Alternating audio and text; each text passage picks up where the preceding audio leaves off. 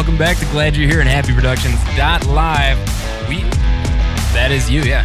We are live with the one, the only Drew Peterson. Drew Peterson music, and we're talking about Tom Waits.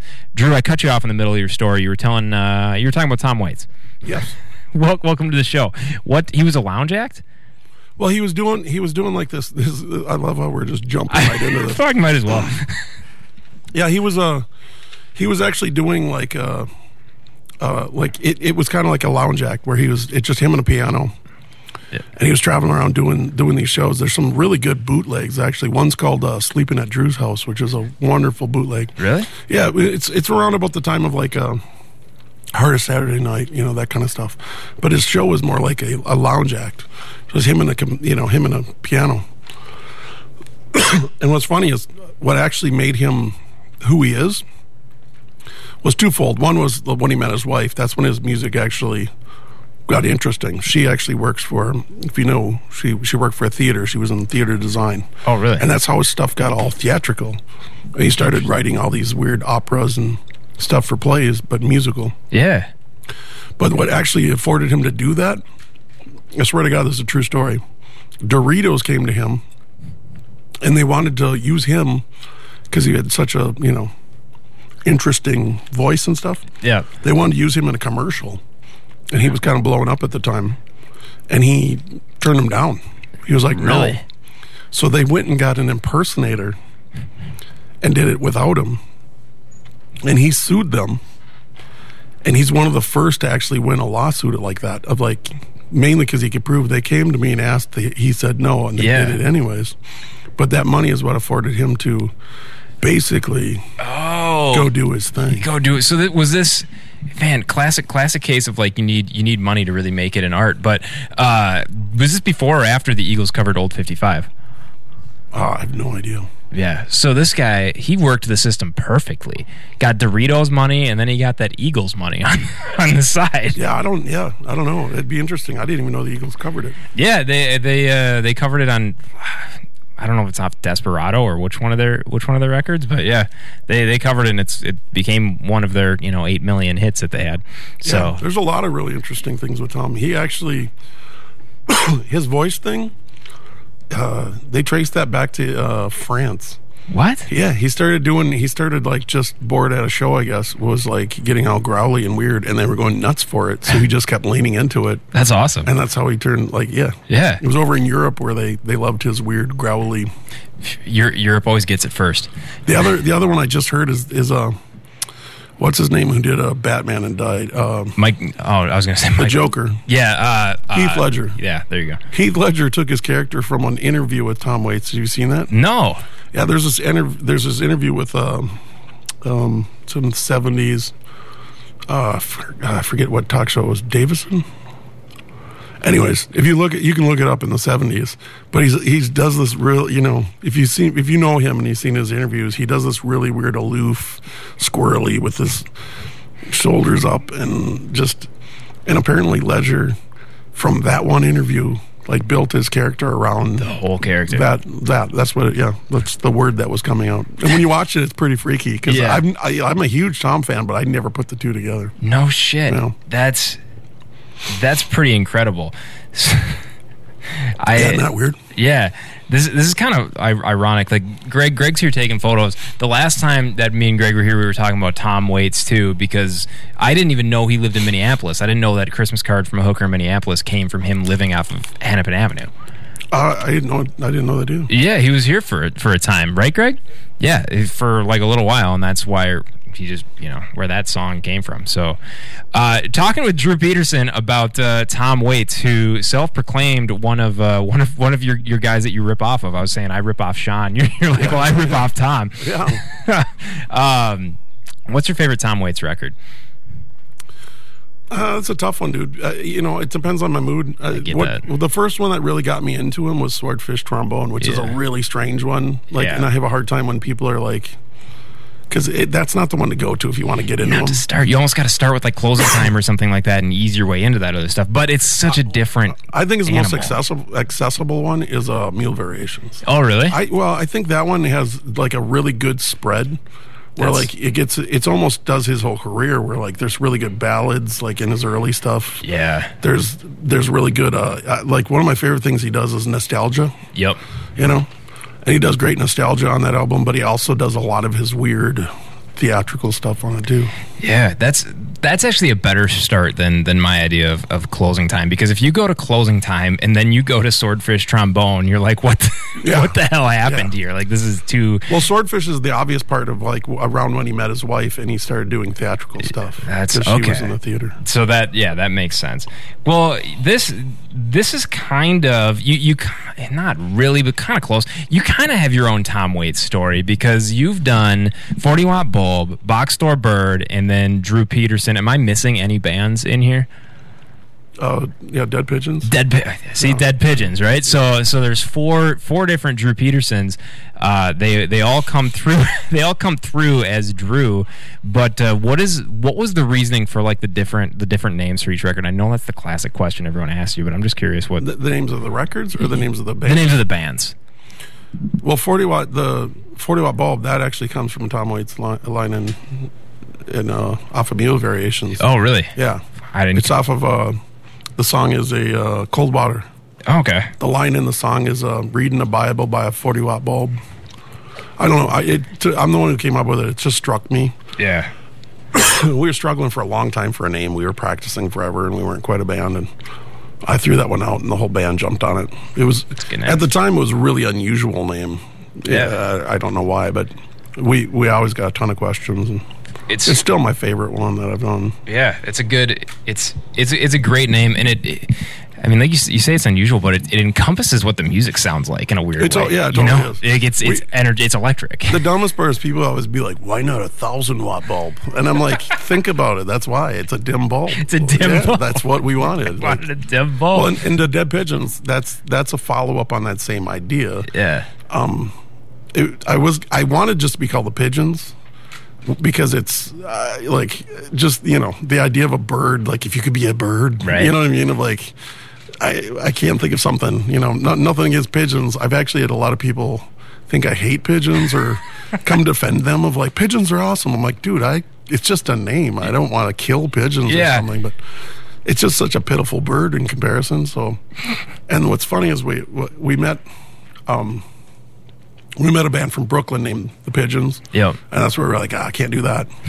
And I started looking around for other names, and I found in the Urban Dictionary, if you know what that is, it's like... Oh, yeah, that's where I learn phrases from Gen Z now. Yeah. That's where I learn what things mean. As an old man, it's hilarious for me. I find it funny to read, just because it's like... And they come up with the weirdest stuff and like act like everybody uses the term or something, which is that's so true. Yeah. Well, one of the phrases in there, this is where I got it from, was Dead Pigeons, and what it means is lame.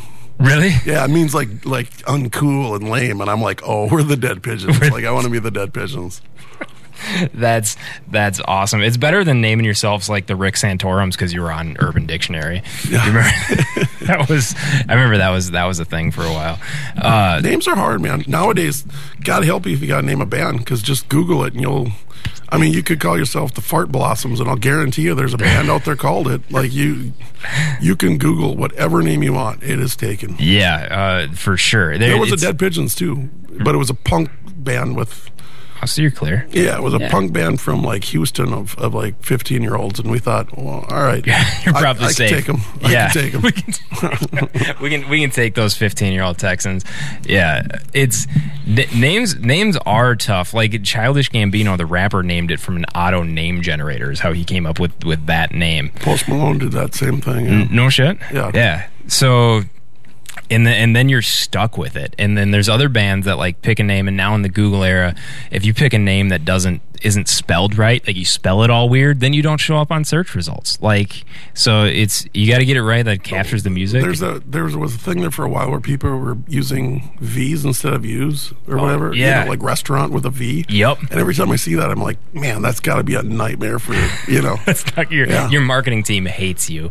That is the fact. Which is kind of what I was getting at, was like the marketing angle of this. How have you been able to play this with all the different names of all the music you've released, and like people know that it's Drew Peterson? I know They don't. That's the. Oh, okay. I am absolutely horrible with business. Anybody starting out, don't do what I've done. There is this classic thing where people name their bands and then they wind up hating them, but they don't have a choice. They have to stick with it. Otherwise, you know. Yeah. Brand is a really strange thing. It like people underestimate the power of brand. Where like a common one nowadays is like classic bands from the 60s and 70s that are still going, even though there's not original members. Zombie bands. Yeah, everybody's dead. Yeah. But they keep going because the name recognition is so big. Like Leonard Skinner. There's nobody left alive from that band. No, yeah, Gary Rosington was the last one for a while. Yeah, but then at the same time, like, is Johnny Van Zant gonna sell? Is he gonna get paid $2,000 a show if he goes and plays not as Leonard Skinner, right? Oh yeah, well that's the whole thing. No, it's all about brand. I mean, look at what's his name from Cretans. Oh yeah, John. Well, he got sued for his own shit, right? Yeah, John Fogerty. He went down with the worst publishing deal ever. He actually traded all his publishing from all that early stuff just to get out of like 2 more albums. Really? Yeah, because he was so arrogant. He was just like, "Oh, I'll write a bunch more." Oh, and he got really lucky because he wrote "Put Me in Coach" or whatever, and that's the only other hit he's had. Wow. Yeah. I didn't know that side of the story. It's the worst deal in publishing ever. He traded basically. One of the biggest catalogs in music history for nothing, just to get out of making more albums. Wow. Oh, man, if only he would have known the Prince playbook. Just change your name. Well, that's a good example. That's why Prince did it. I mean, that was his thing. So you weren't changing names to get out of albums, though, right? Or like record deals? Box Store Bird, so I'm coming out of the Dead Pigeons. When I was doing the Dead Pigeons, even the players that started out at Palmer's, I was doing a weekly at Palmer. I did it for years. I was doing this weekly, and great musicians just were coming, hanging out, and sitting in with me.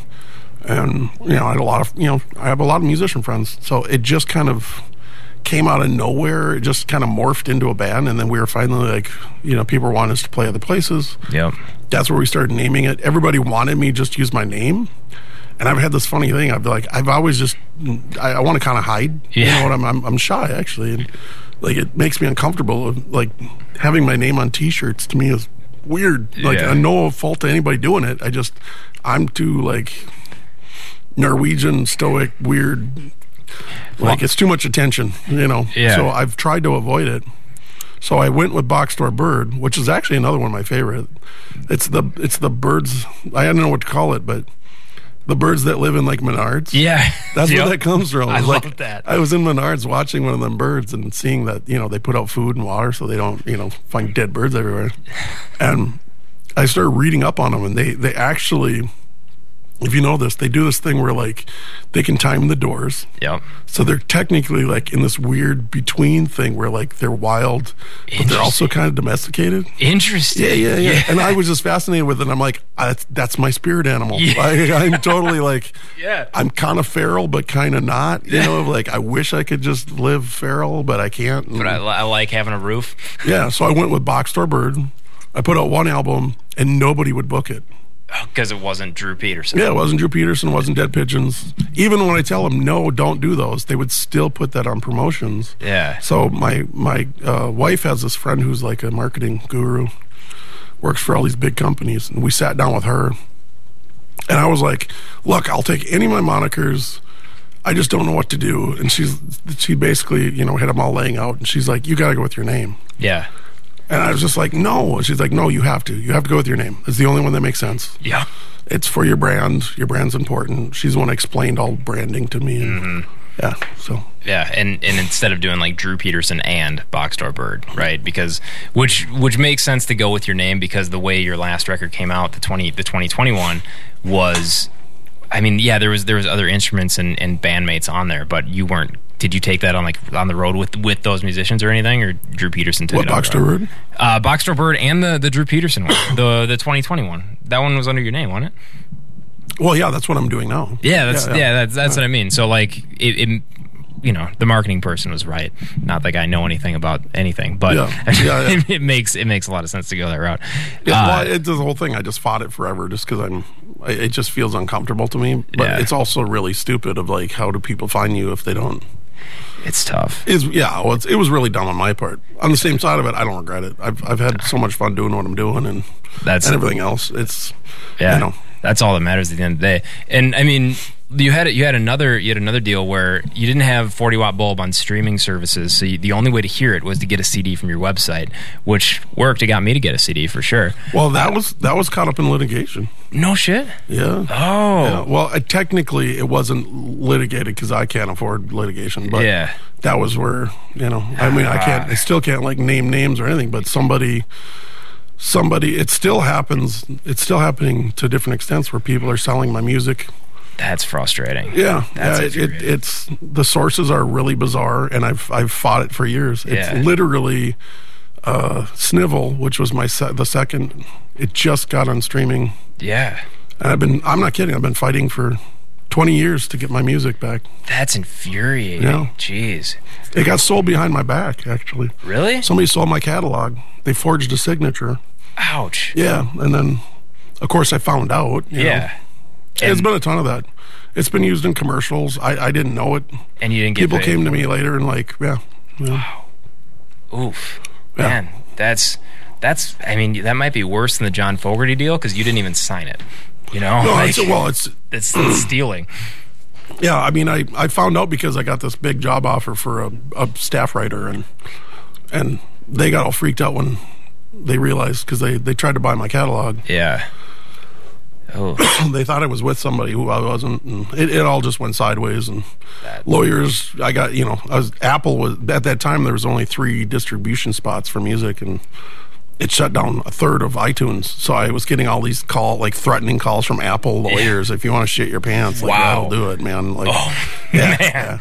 Dude. Yeah. That'll make you be feral quick. Yeah. you just kind of be like, well, I guess I'll just go back to living in a van again. Yeah. So much for the domestication. Well, and it turns out like you hear this story all the time, but it actually never really happened. So when it happened to me, in a weird way, I kind of got blacklisted because the industry is so scared of lawsuits because they never happen. Yeah. And they never really get resolved because it's like what's happened to me. It's been just 20 years and spins. Yeah, it just keeps going and going and going. And, oh God. Yeah. Well, Hendrix is a classic one if you know that one. No, I don't know that one at all. He dies. The label comes to his dad because he's the one that would have inherited it. Yep. Gave him $5,000 for the catalog.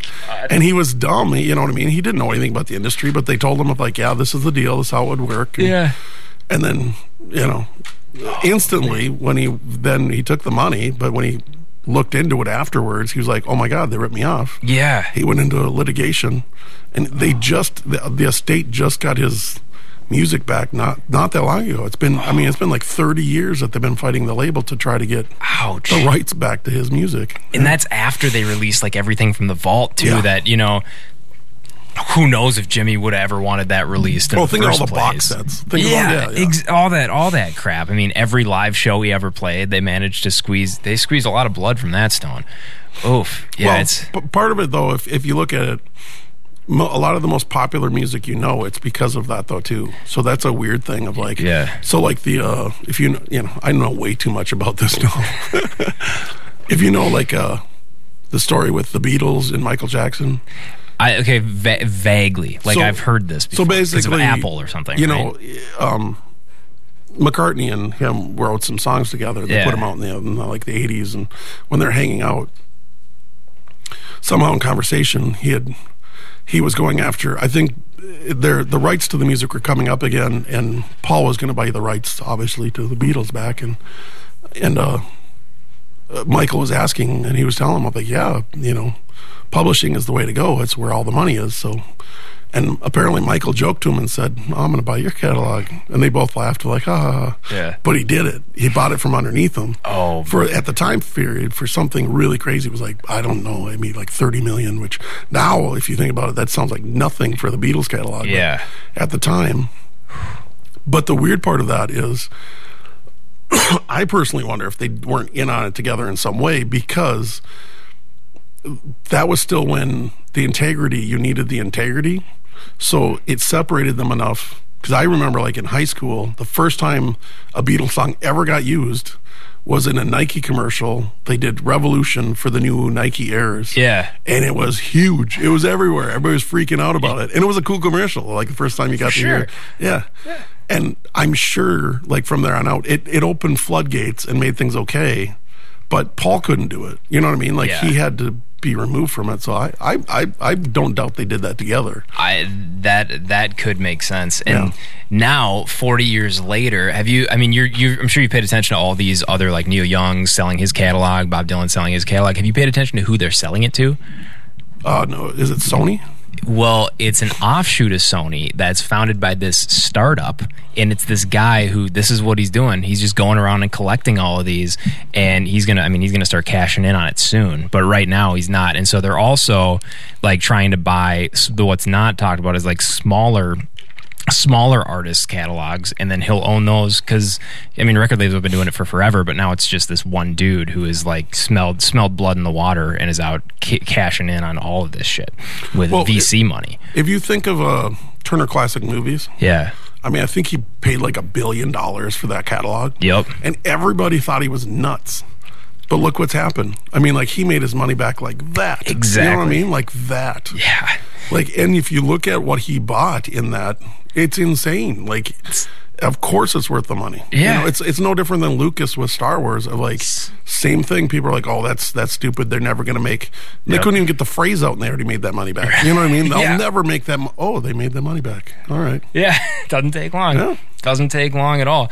And I mean, it's just a weird... It's a weird thing, because like these songs are so ubiquitous that you kind of... I mean, if you hear the Beatles in a commercial and you're like, oh, it's the Beatles, and you don't really think about all of the business shit that went into the Beatles ending up on a Nike commercial, right? I find that shit fascinating. But are we ever going to hear a Drew Peterson song on a commercial? Is it ever going to happen? You know what's funny? This has been asked me a ton, which is really weird. The one that most people have brought up to me is, just for the example, is I wrote this song for my son. Yeah. Called Soda Pop, and it's this really heartfelt, like, I don't even play it out because I have a hard time with it. So, gets me in the feelings every time. And people have come to me and be like, you'd never sell that for a commercial, right? And every time I have the same thing of like, hell yeah, I would. But like, you could, take integrity in one hand and crap in the other. Like, I don't have, it's what's integrity of like, right? what has more integrity of like being able to feed my family? And that's the weird thing of like, it's like people want you to starve to death instead of, you know what I mean? Yeah, like, as an artist. Like, I don't care if that gets used for a douche commercial, man. Like, if I get paid, right? Like, I'm starving, dude. People are always disappointed. I'm like, I'm sorry, I don't know what to tell you. Like, I gotta 20 years of $100 gigs. I'd love a paycheck. Exactly. It's a well-earned paycheck. Yeah, you got to get some of that corporate money somewhere. I was thinking the other day that like a great gig, because like musicians are notoriously bad business people, right? Yeah, like just notoriously bad at it, and notoriously bad just at emailing in general. Like I was like, here's a gig. Let's go steal from the rich and give to the poor. Let's put on like a traveling roadshow of musicians, and we'll just go around and do corporates. Like, just book a bunch of corporates around the country, charge them an arm and a fucking leg, and then just everyone makes money hand over fist, and all you're doing is going from corporate to Minneapolis, corporate to Chicago, corporate to Dallas. Like, just go make the money, go where the money is, go take it from them. But I don't know how that would ever work. You'd have to coordinate with all these corporate people. Well, I've done a lot of corporate stuff. I mean, but have you done like a full-on corporate tour? Well, no, that's the whole thing. Is like there's ways to do that, but it's through booking agents and everything there. Well, yeah, and they, corporates are no different than anybody else. They want to book what's hot. Yeah. So I mean, the weirder part is when you see who actually does corporate stuff. Where like, Foo Fighters do corporate stuff. Oh yeah. You know what I mean? Like, you can name the biggest bands in the world. Yeah. Post Malone does. Well, hell, he's doing like Chick-fil-A right now or something. That's you know what I mean? Yeah. Like. That whole thing is really weird because people have a really weird misunderstanding of like what it all means. And again, the integrity part is just, to me, is really bizarre. Of like, I mean, it's one thing of like, if you're Metallica and you want to fight Napster, I mean, that's silly. Obviously, that's silly. You've had but But on the same side of it, like the people who should be pissed about that would be someone like me, where it's like I'm not even getting paid. Exactly. People, So, people like to romanticize that shit, and like the romanticize these starving artists on that whole thing. Like Sure. they just they like the mythos that Rolling Stones sold to everyone in the 70s about all of this crap, and now everyday artists have to pay the price for it because people are like, you're a sellout. Why are you doing, like you said, integrity in one hand, crap in the other. Rolling Stones haven't done a tour since like the 80s that hasn't been sponsored by somebody major already paying like $300 million before they even hit the road. Exactly. Like, Budweiser presents, like Yep. the same thing, integrity in one hand, Yeah. There's some artists that it's like they can do anything and get away with it. Actually, one of my favorites is if you look into like Andy Warhol and what he did. Yeah. He flipped that whole thing on its head and it's hilarious. Like he was on the Love Boat. No shit. Yeah. I didn't know look that. it up. Andy Warhol was on the Love Boat. Yeah. Like he totally just messed with everybody. I think he did commercials. He did like the worst that should like ruin careers. Yeah. But that was even his point. Yes. Like It's brilliant. yeah. Yeah.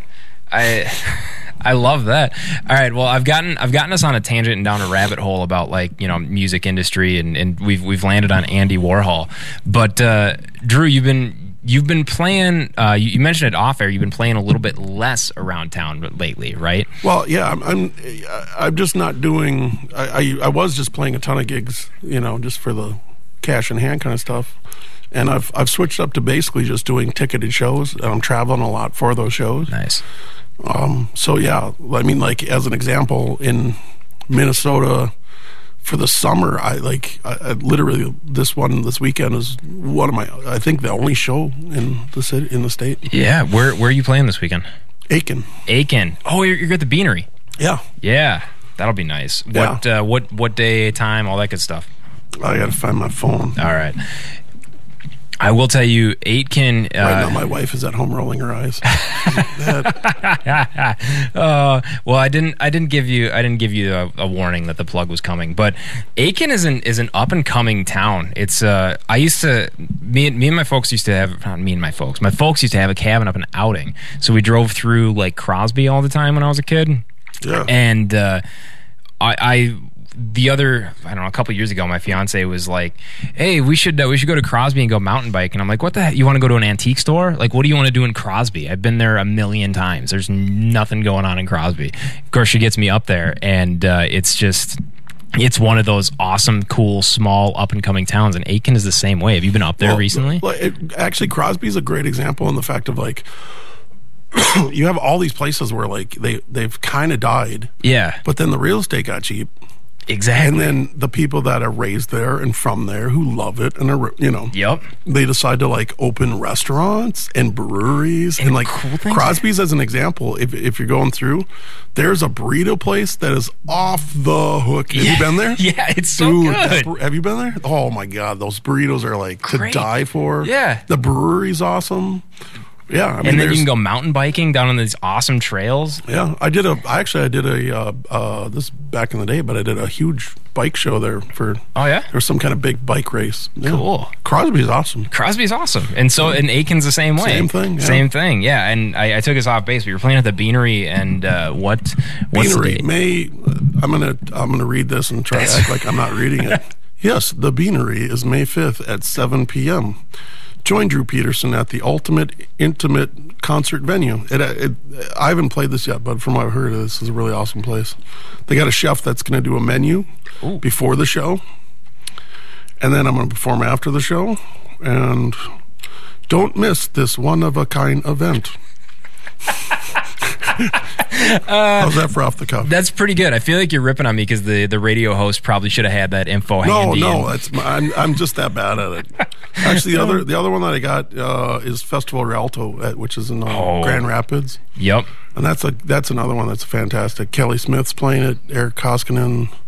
Good Morning Bedlam. I didn't know Eric Koskinen was on that bill. Yeah.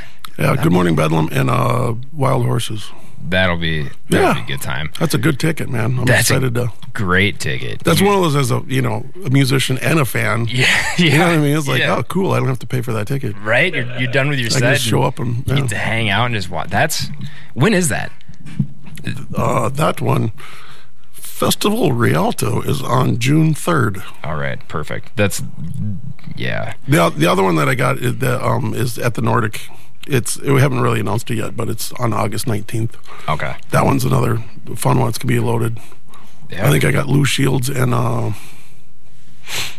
somebody else on the bill.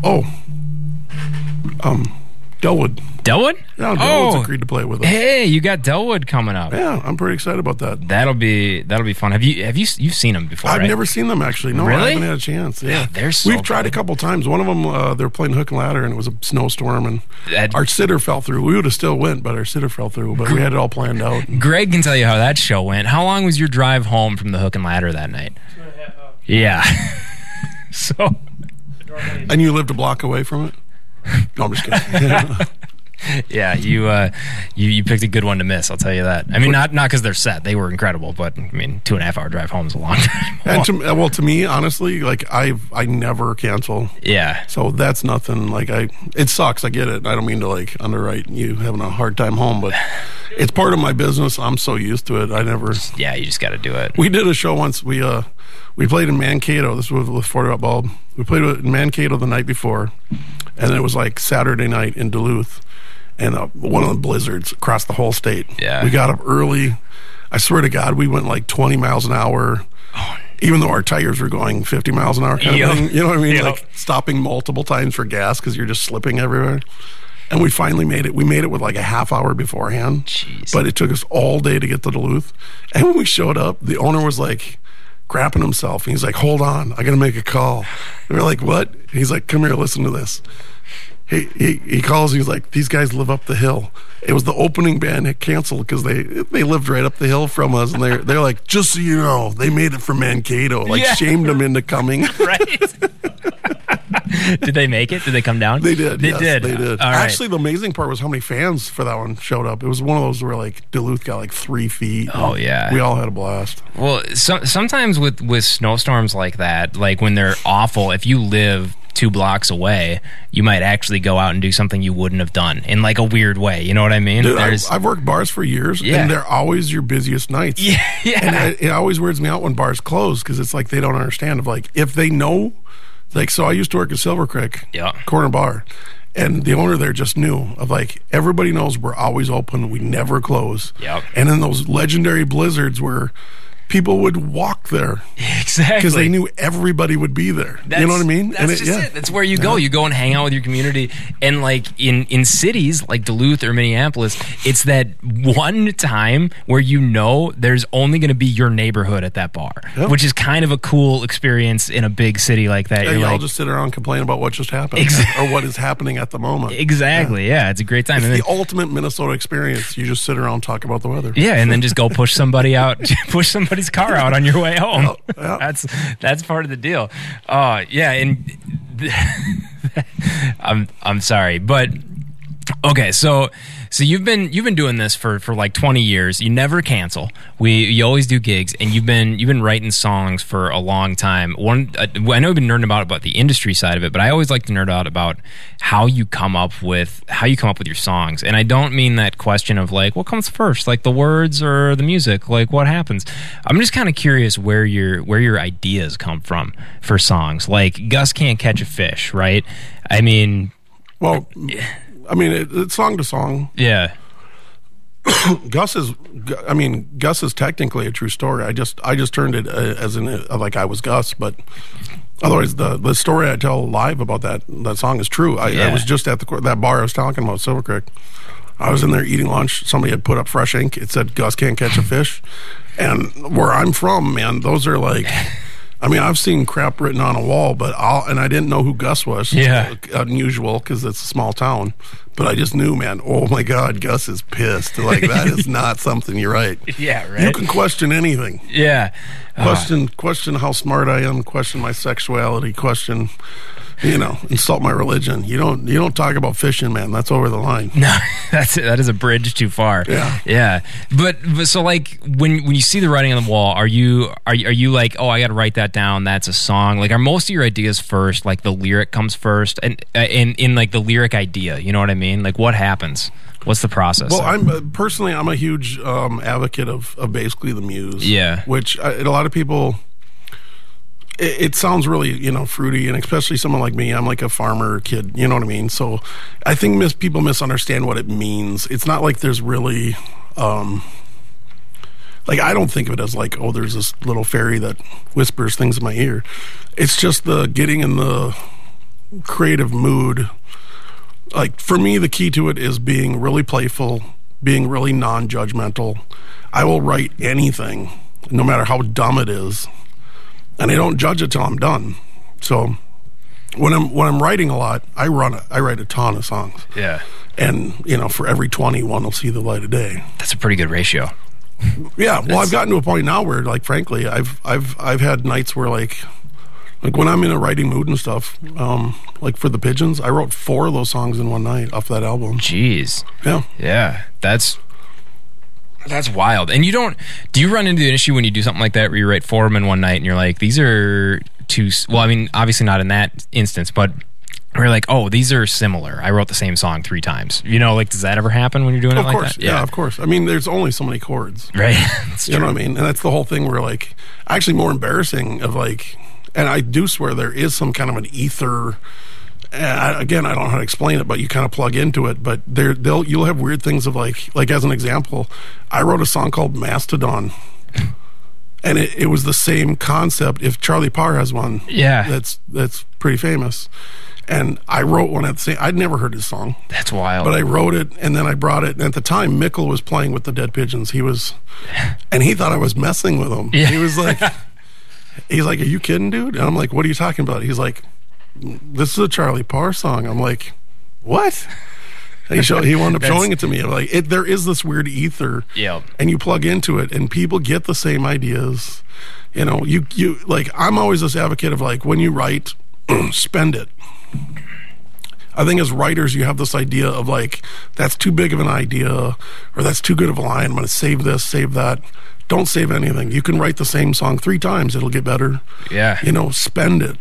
But the big part is like, don't judge yourself. I mean, like Gus Can't Catch a Fish. I mean, if I judged that song too early, that song never would have happened. I've got weirder songs than that. Like German Chocolate Cake is a song about my hatred of cake, like German chocolate cake. Yeah. And when you put it on paper, it's like, that's dumb. Like that's just a dumb song, but that's works. my top streaming song. Yeah, it's a great song. Yeah. Well, I had you're gonna hate this. Somebody the other day was asking for a German chocolate cake recommendation online about they're like, where's the best place to get German chocolate cake in the Twin Cities? And I, like a smart ass, I commented, I'm like, Drew Peterson German chocolate cake with like the Spotify link, and somebody commented underneath it. They're like, I won't buy German chocolate cake from Double Murderer, and I was like, oh, we've really fell down the rabbit hole now. I've had that question often, actually. I bet. I'm sure really it's bizarre. Like, at shows, people walk up and be like, "Are you that guy?" Oh God, I'm sorry. Like, who killed his wife? Yeah. I'm like, yeah, I'm out on bail. Oh, dude, yeah. I'm out on bail. Instead of being a cop, I decided to write songs. Yeah, so, dude, I know you're probably so tired of hearing about that shit, no, but like, yeah. it's just one of those things where it's like, man, you can't even. It's died down a lot, which that's is good. nice. Yeah. It's quite a down. Another good reason to use names like Box Store Bird, things like that. So when you're putting your antenna up, for lack of a better phrase, and like tuning into the ether and getting your songs, and they're coming down. You're writing them quick. Are you a go back and edit them then? I know you said you don't judge yourself too much, but do you go back and edit them after the fact, or do you just kind of let it ride with like a first or second draft? Well, my goal. And again, this is something that, like advice to a young musician or something. My goal is to hit the peak of the song at the moment I want to record. And you can feel that in... So Box Store Bird, actually, what that album actually is there's a bunch of... That's all pre-tracking. I did all that in my garage. Wow. And it's all... that's why there's like Dead Pigeon songs on there. Yeah. Is like when you work with a band, you kind of give up reins and you share it with everybody. So I brought all these songs to the band, And the other songs on that album were ones that they turned down. They're like, I don't, like, you can't like force someone to play something they don't feel, or that, you know what I mean? Like, it's just kind of, you won't get what you want. So, if the bass player's like, I just don't feel this song, it's like, okay, we'll move on. Yep. And I write enough of them. So there are a bunch of like songs that the band turned down, or else versions of the original version of the songs. And that's why if you listen to them, there's a lot of mess ups. Yeah. But for me, it was right before peak, and there's a lot of like really cool, at least for me, it's like really cool energy to it. Speeds are different, and it's closer to what I intended instead of, and I'm not saying the band did, some of the band versions are obviously better.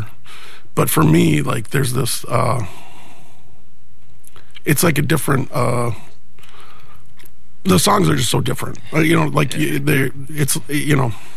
song in general is a conversation, and it's like the conversation, like if you really want to understand the conversation better, I think comparing the two is the way to do it.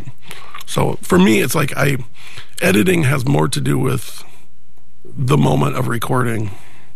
Then okay. Yeah, I don't know how much you've recorded. Have you recorded a lot? I've recorded a few records, but I mean, my mom liked them a lot. That's yeah. I wish my mom did. I'm sorry. I'm just joking. Well, no, for me, that's the whole thing. Is like I used to do a thing where like with 40 Watt, we were so green and we're so nervous. I would throw up before every show, and I didn't realize it was from nerves. Yep. So we would over practice to get it into muscle memory. And what I found in doing that is like, yes, it'd be muscle memory where I could be freaked out of my mind. And at the end of the show, I'd be like, what just happened? Yeah, you can black. And people are like, no, it went good. I'd be like, okay, cool. Yeah. Because I don't remember it. But when you over practice something, something winds up getting lost. There's to me, like literally, there's a moment in the times that you've played a song where you'll hit the best energy. Mm-hmm. And I think that Box for Bird album for me, it shows that of like, there's certain songs on there where like Honey Barbara, for me, that version of it is like the ultimate version. It's really rough. It's really whatever else. But for me, it like hits the emotional center of what that song is, just because it's right on the edge of like, I barely know it, but it's the right, you know what I mean? I know exactly what you mean. It's kind of like your red line in your car, and right before it, you want to shift, but you're kind of riding that line. And it captures that essence of I mean, like you said, they're not mistakes, but there's a human element, and when you have however many people in a room, you get more of that humanity right before everything is perfected and everything. It's like Highway 61, you know that story? Al Cooper was a quarter beat behind everybody else in the band with the organ because he was learning the song as they were recording it. Yeah. And I mean, that gives that such a better feel than if he would have been right on beat. Yeah. Like I listened to a thing one time where they're like, this is what Al Cooper's organ should have sounded like, and you're like, that is not the same song. Yeah. And it breaks it. Well, it breaks is not the right word, but like you said, it's a conversation, and you get different variations of it. I was influenced with recording. I was influenced early on with the Replacements. I don't know how what's weird to me is a lot of younger people don't know who they are anymore, which is bizarre. It's wild. Like they're an awesome band, but they had this thing of like they would only record once. Yeah. And you work with your mistakes. And I've actually always had that thing of like, I don't really, like, I'll let players overdub and get it to where they want. But what you wind up finding through that is you go through them, and guess what? The first take it's the one you want. Yeah. It's the most fresh. It's the same concept with writing and playing songs. Is like that nervous energy and people write songs for different reasons. For me, my reasons are emotions or storytelling. And normally they combine. It's the emotions that come with the story. And that's the whole thing of like, it's like if I scare the crap out of you and go, "Buh," you know what I mean? Yeah. That's only going to work once. Yeah, that's true. And it's the same thing with a song. You want to hit that moment of like that emotional where it really, for yourself. Yep. And it's really hard to do in the timing of like, you got to know the song and still retain that feeling, that boo. Yeah. Yeah. Still capturing that essence of what the song is and what the song wants to be. And yeah, I mean they're kind of like fruit sometimes. Like you know, you got no window. Yeah, they're like an avocado. You have a 10-minute window to get That's this. That's a much better analogy than my long explanation. I'll have to remember that one. Songs are like fruit. Yeah. That's perfect. You can steal it. All I did was take what you said and translate it. But yeah, it's a really interesting way to do it, and especially in this day and age. And I'm not trying to blow smoke, but I mean that's kind of seems counterintuitive to what every recording engineer will want you to do when you walk into the recording studio, right? Like they want perfect. They want you playing to a grid. They want a metronome going. They want to be able to fix those tiny little mistakes and create the perfect thing because that's what people's ears are used to from the radio or what have you. You would not believe the arguments and the fights that I've had with other musicians and other engineers. Oh, I bet. And even have to put my foot down and be like, it's my effing song, dude. Yep. Leave if you don't like it. I'm really passive. I'm really easygoing. I don't like confrontation. I'm very Minnesotan in that way. But I do have those moments. And the big one is learning through the years of like, I've let things go. And then I have to listen to that damn thing. Forever. You know what I mean? Forever. Yeah. And it's in the back of my head, like, God damn it, I should have stuck to my guns. So now, like, I mean, when I know something, yeah, you get trust your gut. Yeah. You have to, and you can. I just had Joel Schwartz on like right before you, who produced Kelly Smith's record, and we were having a conversation about the whole thing about the recording process is trust. You just got to trust the people that are in the room, trust the people that you're working with, and sure, sometimes you're gonna butt heads on this, that, or the other, but ideally you brought those people in to play because you trusted them as good players, right? And you didn't bring them in because they could hit an A note better than somebody else, and you can move that A note around to wherever you want it to go, right? Well, ideally, if like you have a bass player that you know, like you can give him the pre-tracking and he's going to figure. And I've been lucky enough to have a lot of that. You know, a lot of my players are that way, and not have the egos that they'll come to me like, I'm kind of lost, I don't know what to do, and then I can sit down and we'll figure out something together. Yeah. But in general, you know, it's one of the most important parts is find people that want to express themselves and allow them to express themselves. I mean, that's the beauty of, for me, both the, 40 Watt and Dead Pigeons is listening to, some of the players I have on there and hearing their honest expressions to something I wrote is just amazing. They added the stuff that just makes the song. Yeah. And so now you're doing a solo thing, and there's the trade-off we were talking a little bit off air. Like, you don't have to herd the cats of the band. You don't have to do all of that. And then it seems like you kind of scratch your itch when you want to. Like I saw when you were playing down at Palmer's, you brought a band with you. But I know a lot of the time you're playing like solo acoustic, right? And that's kind of how you're doing a lot of this has to do with the places I'm playing. Yeah. And a lot of this just comes with the years of experience of like understanding of like what I can get away with, what I can't get away with. Makes sense. And I basically now, like, I'm just this kind of ornery old man where I'm just trying to get away with, I'm at the point right now where I'm like, holy shit, I can't believe I'm 20 years in, I'm still making a living at this. You know what I mean? Yeah. But a lot of it is like knowing your battles. And like Palmer's is an example. I played it so Palmer started for me, they weren't doing music. Oh, really? That's how old I am. And when I was doing, I had played shows there and stuff like that, but they weren't doing it consistently. They'd have, I think I was on some of the first Palm Fest. Classically, they've always done music. You know what I mean? Like Spider, and Slim, Dunlap, and all those guys. But I just mean like what it is now. It wasn't. Got it. And they didn't want to. But I was friends with the owners, and I went to them. It was Keith. Keith and Lisa, and I basically, in my head, 40 Watt was done, and I was in this really weird in-between place where, like, I didn't know what to do. I thought, maybe I should go be a postman. That's what my grandpa did. He was happy. John Prine did it, right? And then I thought, you know what? I'm gonna do the worst thing I could do.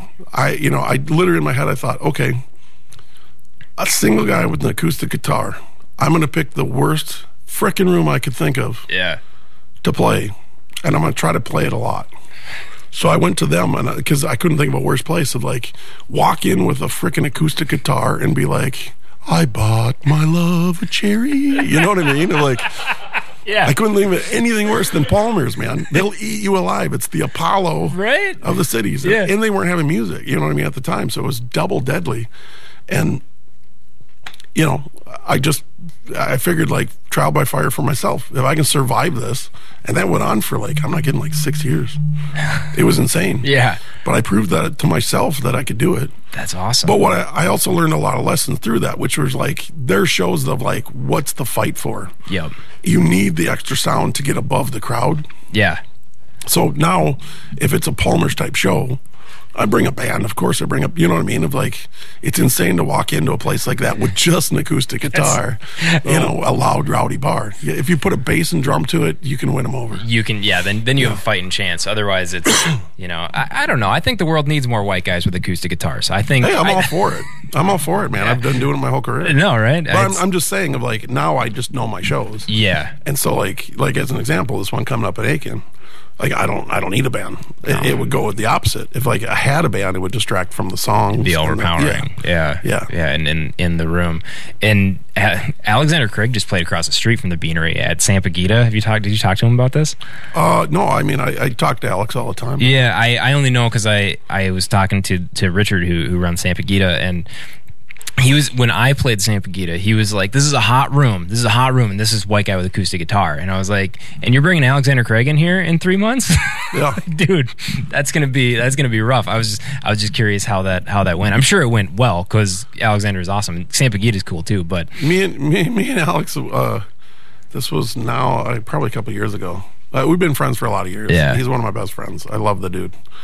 And it's one of those things you probably notice as musicians. You never get to see your friends because you always work the same hours. You know, yeah, and you're traveling a lot. And so if you're lucky enough to get on gigs together, and it was during I think it was during COVID, I hired him to come help me do my, you know, mainly like lonely, you know what I mean? Like, you need people. And so he came over and helped me put siding on my house. And during that time period, we're like, dude, let's do a tour together. And then even both of us were like, that's probably a bad idea, but let's do it. You know what I mean? And it wound up being like, it was a riot. It was super fun to hang out with them for all the time that we did. But it was the dumbest tour ever because it was literally like Motorhead and Cat Stevens went on tour together. You know what I mean? Of like, it was like, it amplified both of us, but not in the best way. And we were going to these rooms where it was like, we take turns who opened, who closed, and we try to figure out who was more appropriate for. And it really didn't matter. You know what I mean? Of like, one of us would drive the crowd out, and one would kill it. That's awesome. And it was like we took turns. And we didn't even know. It was like some wanted to like get super rowdy and have fun and dance. And man, you can't get better than Alexander Craig. No. Oh, he kills it. Oh, he's so fun to watch. Yeah. But sometimes people want a quiet listening room. Yep. And I kill those. Yeah, exactly. So that's super funny. Yeah, I didn't even think about that. Like, well, and that's the whole point of like what I'm saying. Of like, depending on what show I go to, of like, I gotta accept when I'm in a place that wants Motorhead. You know what I mean? Of and like, just ride the line. I can never quite do it, but you know, having a drum and a bass really helps. Yeah, exactly. Well, I mean, you're a pretty versatile guy. I mean, 40 watt to the stuff that you've released most recently is, you know, they're obviously different, but I mean, 40 watts your Motorhead, right? Like you can always pull out that. You know what's weird is at the time period, like we were out before. To give, you know, especially the guys I played with credit, like we were so far ahead of the curve. When we were coming out, people were literally so weirded out because they're like, what's that little guitar? Oh yeah, because no one had ever seen a mandolin. Yeah, you know, I'm like, what's that wrong guitar? Like a banjo? Like, no one, like there was nobody doing any of that crap. And we wound up hitting this weird pocket with it that it crushed. It crushed. But we were hitting during it was still jam band Minnesota, like Wookie Foot and all that crap. And God bless them, you know, I'm just saying. But we'd get lumped in, I could see and depending on what it was, it would come off the same thing. Where like we were John Denver, and you know, like, right, and Wookie Foot, and they're melt your face. So we get a lot of that. But for my projects, that's probably my Motorhead. Yeah, that's definitely the one. It's hard to it's hard for people, I think, to classify things that they don't know, you know? So they're like, oh, what's 40 watt bulb like? And they're like, oh, I know one band that has a mandolin in it also. So they're they're like Wookie Foot. Like it's the same thing. They both have a mandolin. Yeah. When we were booking 40 watt, especially back in that day, they would either book us under bluegrass, which was always weird to me. Of like, there's nothing bluegrass about that band except the instruments.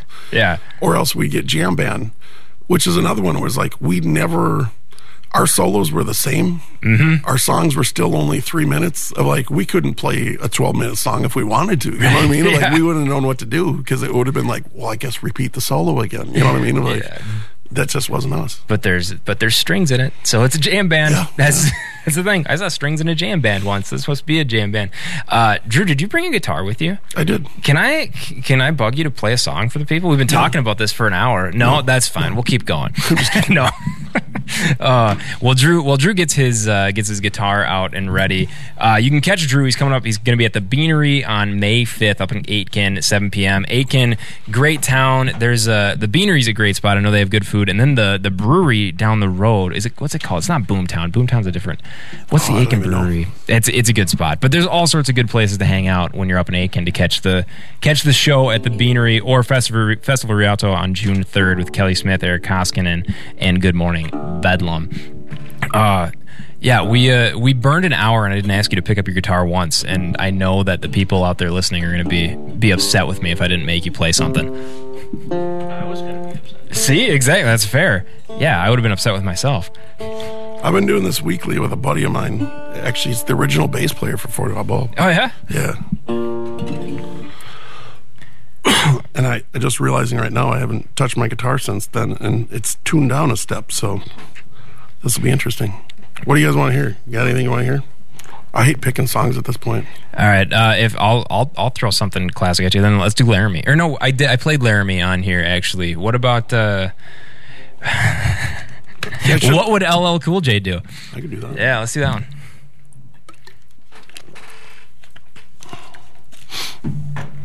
Do you watch Ted Lasso?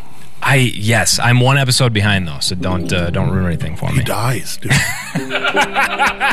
Shit. You wouldn't believe it. Yeah, man, it's the wildest episode ever. Like, they all die in this horrible car accident. Man, that's too bad. That's a shame. Yeah. No, it just reminded me because the other day I've been feeling so good watching that show. Like, the message on that is so good. Yeah.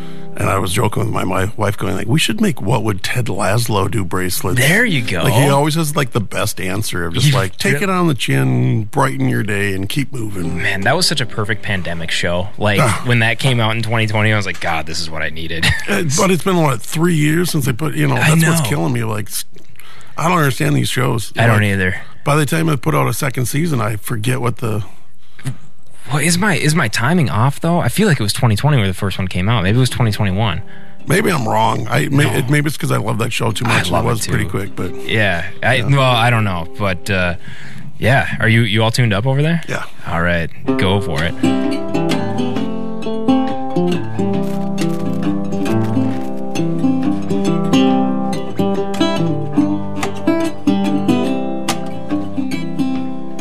I saw a bumper sticker the other day. It said Jesus was coming. Thought there must be something he missed. I guess when he gets back and sees what happened, man, is he gonna be pissed.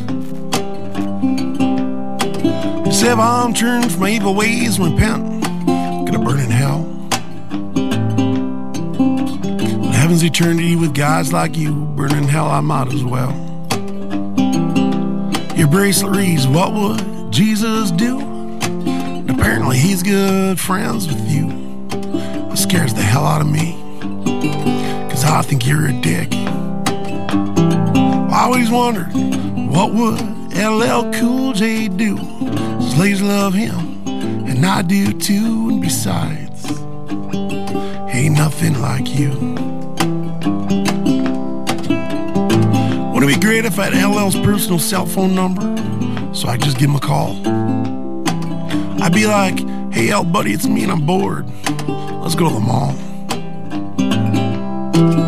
Probably pick me up at my mom's house in some really expensive convertible car.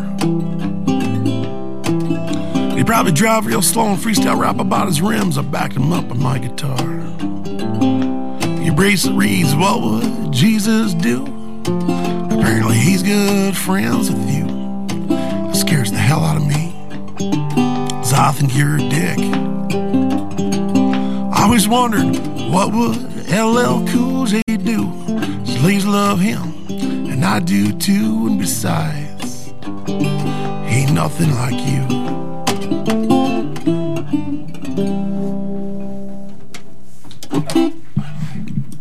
Thanks for that, sir. Yeah. We get a second to thank some sponsors. You want to hang out for a little bit? Sure. All right, cool. We'll be right back. I'm glad you're here on happyproductions.live. Glad you're here. We're live again. Yeah, I'm moving to Duluth. Nice. Yeah. I'm moving June 1st, so that might be the only thing that slows me down from making it out to Festival Rialto on June 3rd. I might still be unpacking boxes and shit. Don't be a wuss, man. You know what? You're right. I'm gonna be that local band that wouldn't come down the hill. I'm gonna have boxes. I can't make it to a show. Oh, Just tease them. no, it's fair. I deserve that. It's not a great excuse. I say that, and I'm totally like, I can't even tell you how many times I'm like, Alex has got this weekly on Sundays in Anoka, and like I said, he's one of my best friends. So he keeps screaming like, "Come on, dude!" It's something that always comes up, and sometimes it's even just like, there's a rerun on Saturday Night Live. I think I might. So I can't. It's crazy how little it takes sometimes to not go out. You know, I've told this story before, but like when the year before Prince died, he had this his house parties that he had at his place out in Chanhassen. This was the last one. It was like on a Tuesday night. Of course we didn't know it was the last one. My buddy calls me and we're on the phone and he's like, "Dude, let's go to the show." And I distinctly remember being like, "Yeah," I said this phrase. I'm like, "Prince is young. He'll be around for a while. We'll catch the next one. I'm gonna go to bed. I got an early morning."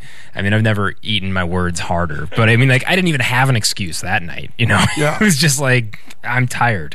Yeah. Sometimes you end up kicking yourself. At my age, I can't even tell you how many shows I've had like that where now, like, one was a young guy who I was digging, nobody had heard of him. He was doing a 7th Street entry, and that's back when he was doing, he had a leaf blower on stage. Do you know who I'm talking about? No, I don't. Beck came through. Really? Yeah, it was like before his first album dropped, and at the last second, I'm like, okay, yeah, I'll catch him. You know, yeah. Jesus, like I've had a ton of those. Actually, the one that kills me the most was my son.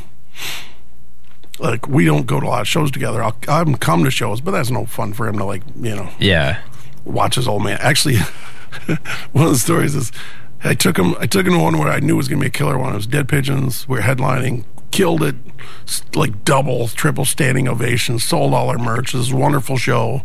We're all on cloud 9, and we finally get back to the lodge that they put us up in. And then my son, I'm like, "What did you think of that?" And he goes, "What?"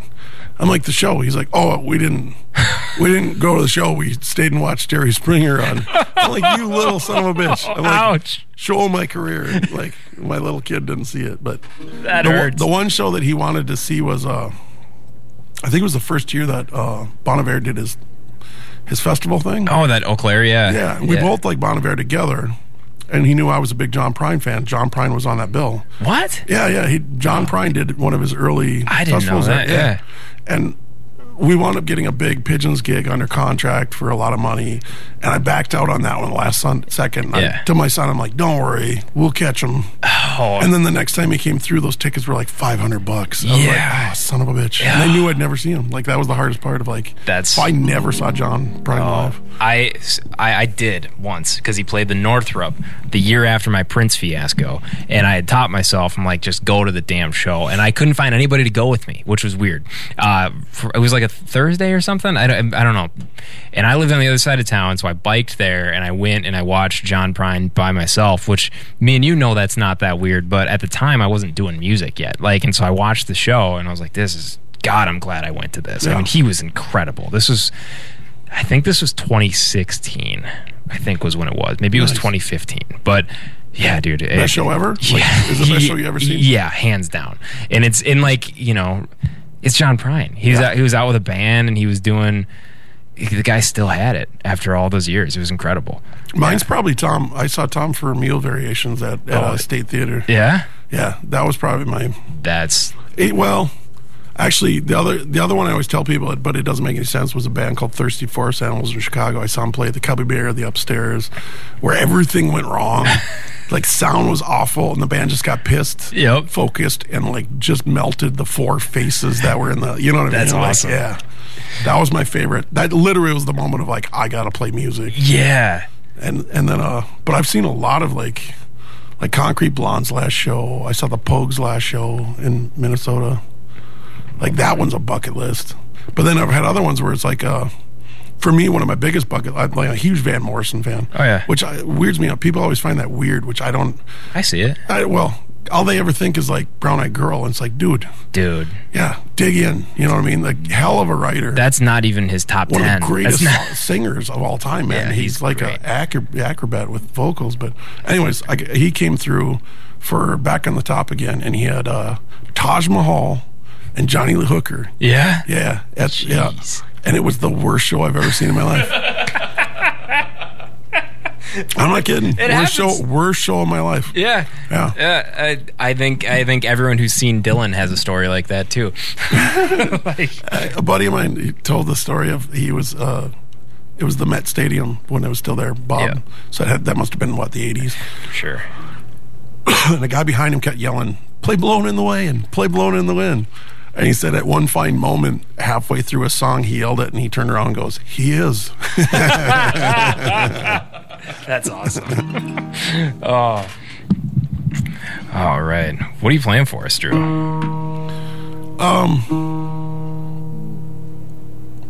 Oh, you wanted John Prine, right? Oh, let me think here. If you're up for it. Yeah. I got to figure out because I'm tuned. Let me see if this is right. I'll try this.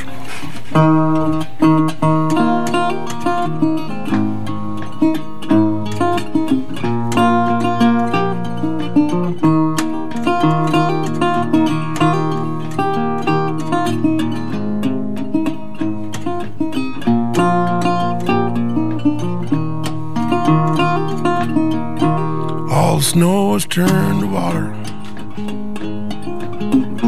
Christmas Day is come and gone. Broken toys and faded colors, all is left to linger on. I hate graveyards and old pawn shops, for they only bring me tears. Can't believe the way they robbed me, my childhood souvenirs. Memories can't be bought, can't be won in the carnival for free. It took me years to get those souvenirs. I don't know how they slipped away from me.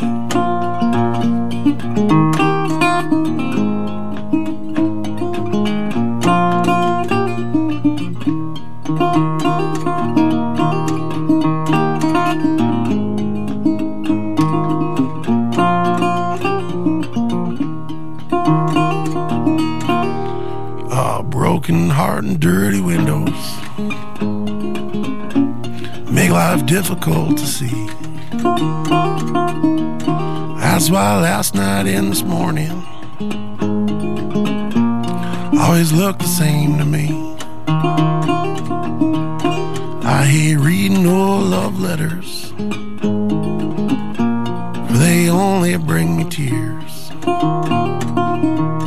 Can't believe the way they robbed me, my sweetheart souvenirs. Memories can't be bought, can't be won in the carnival for free. It took me years to get those souvenirs, and I don't know how they slipped away from me.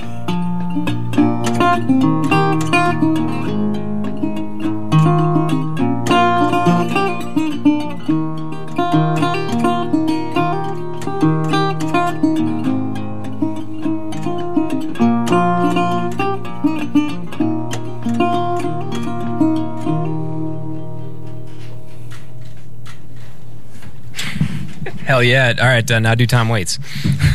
Which one? Can you do all 55? No.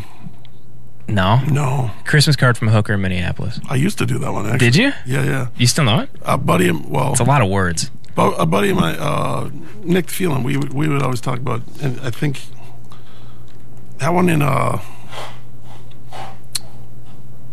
I don't know that one anymore. He does a really killer version of that one, if you ever heard him do that one. Really? No, I haven't. I always think of Nick when I hear that one.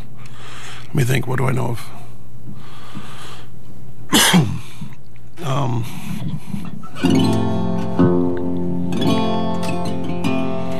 My voice is out with allergies, but I'll try butchering one. This will be the last one I'll make you do, I promise. Sun come up was blue and gold.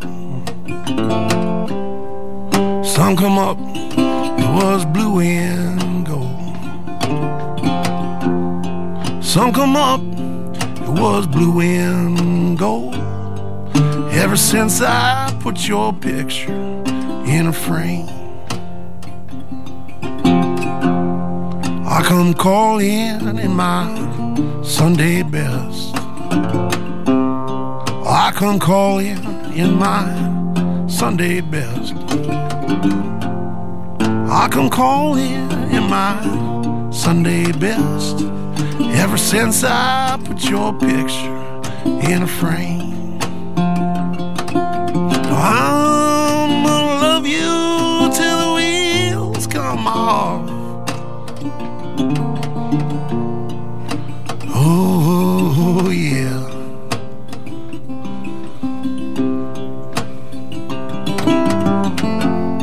I love you, baby, and I always will. I love you, baby, and I always will. I love you, baby, and I always will. Ever since I put your picture in a frame, I love you, baby, and I always will. Ever since I put your picture in a frame.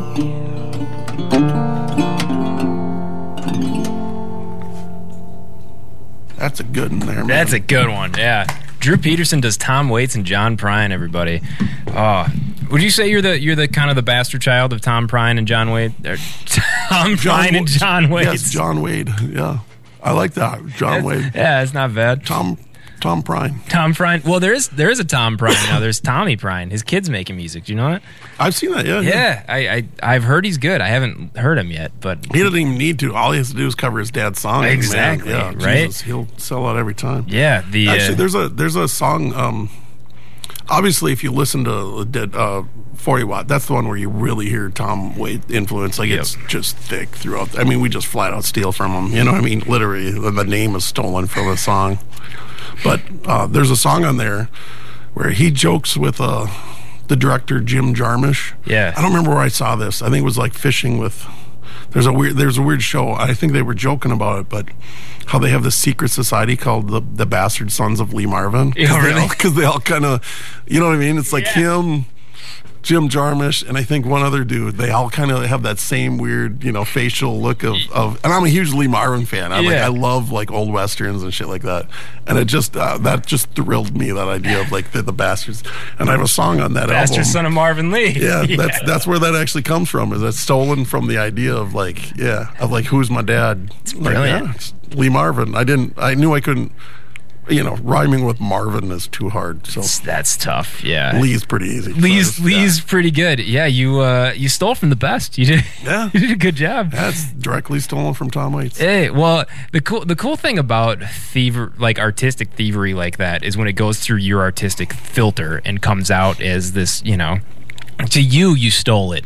To me, you created something entirely new, right? Like, that's the cool part. That's what you're really doing when you become a musician is you're jumping in on a conversation. That's the whole thing of like, there's a conversation going on, and you get to jump in and put your 2 cents in. Exactly. And the ridiculous nature is like, when you're literally not putting your 2 cents in. Yeah. You know what I mean?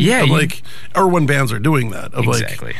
The weirder ones is like they'll put their 2 cents and they'll say the exact same again. You know, that's really common. Yeah. Like oh, what's the band?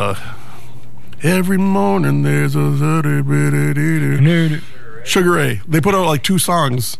And they're exactly the same, you know. Yeah, you know, right? like, and God bless them, whatever. Good, They made a lot of money. Yeah, but you know, sometimes you put your 2 cents in. It's the same 2 cents. You can just keep saying it over and over. Yeah, but yeah, you're just adding to a conversation. Of like, I've said this for years. Of like, if you really wrote original music, it would be unpalatable. You couldn't listen to it. Like that's the whole thing. Yeah, of like no one knows why a 1-4-5 works so well. You know, which chord? I'm talking stupid now, but no, Bono knows. Bono, I'm just kidding. Yeah. Just, like, when I get to know him better, I'll yeah. We're not on talking terms. No, but there's certain chords that go together. Yep. They're supposed to go together. Like if somebody could actually patent that, Jesus, you'd own all of music. Yeah, you know what exactly. I mean? Like it is the progression. And that's what's funny is when people come back and be like, oh, that's the same as, like, of course it is. Yeah, it's worked forever. Yeah. Don't fix it if it's not broke. Yeah. Yeah, it's I love the idea of a conversation. I think arts as a whole are a conversation. Like literature is a conversation over however many years, right? And you stand on the shoulders of giants.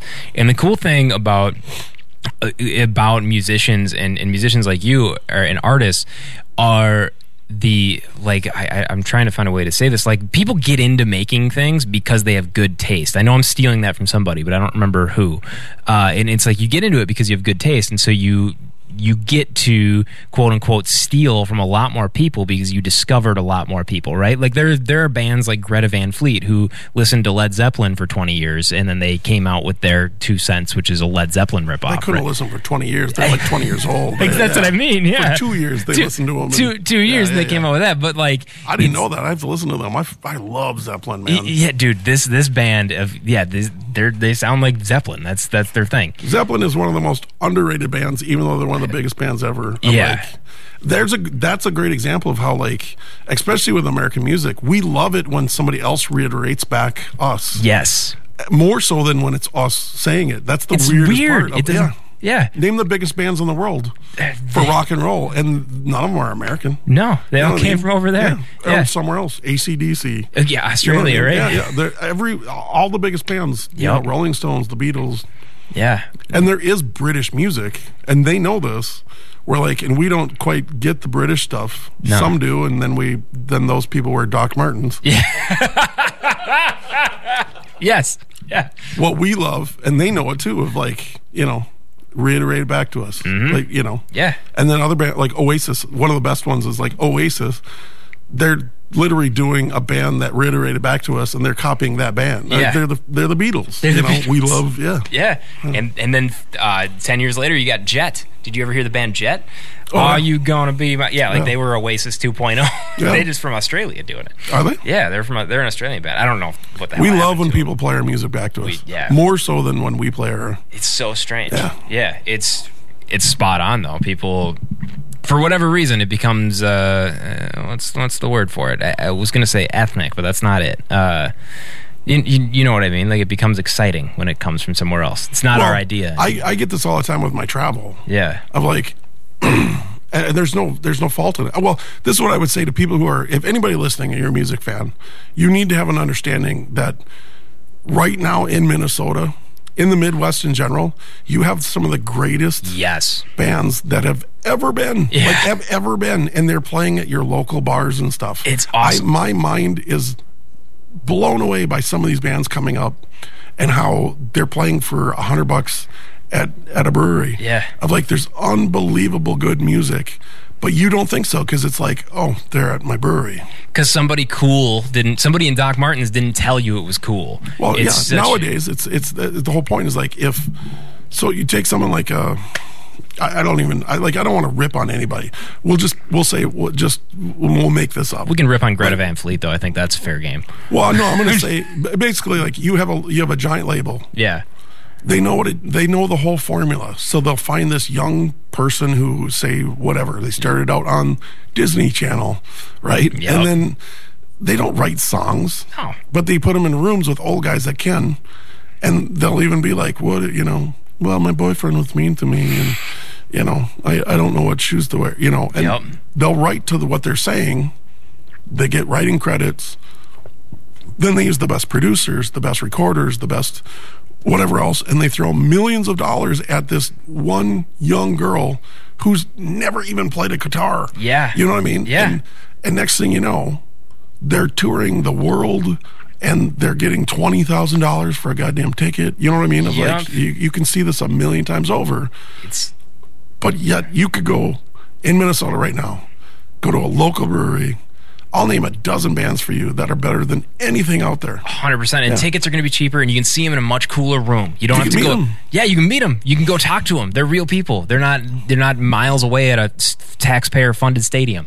You know, like it's You'll help them pay their rent. Exactly. You can make a difference in somebody's actual life.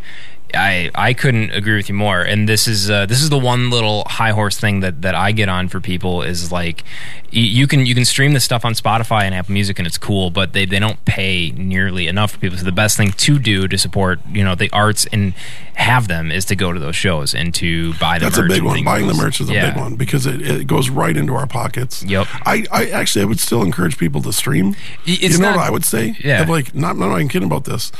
Take a device. Turn the volume down, put on your favorite local band, let it repeat for weeks on end. Yeah. And they will get paid for that. Like, they will. And, I'm not making much off streaming, but every dollar helps me a ton. It's something. Taylor James Donsky, you know him? He's down in the cities, but he created a white noise album. And he's like, I make more money from that than I do. It's like for going to sleep.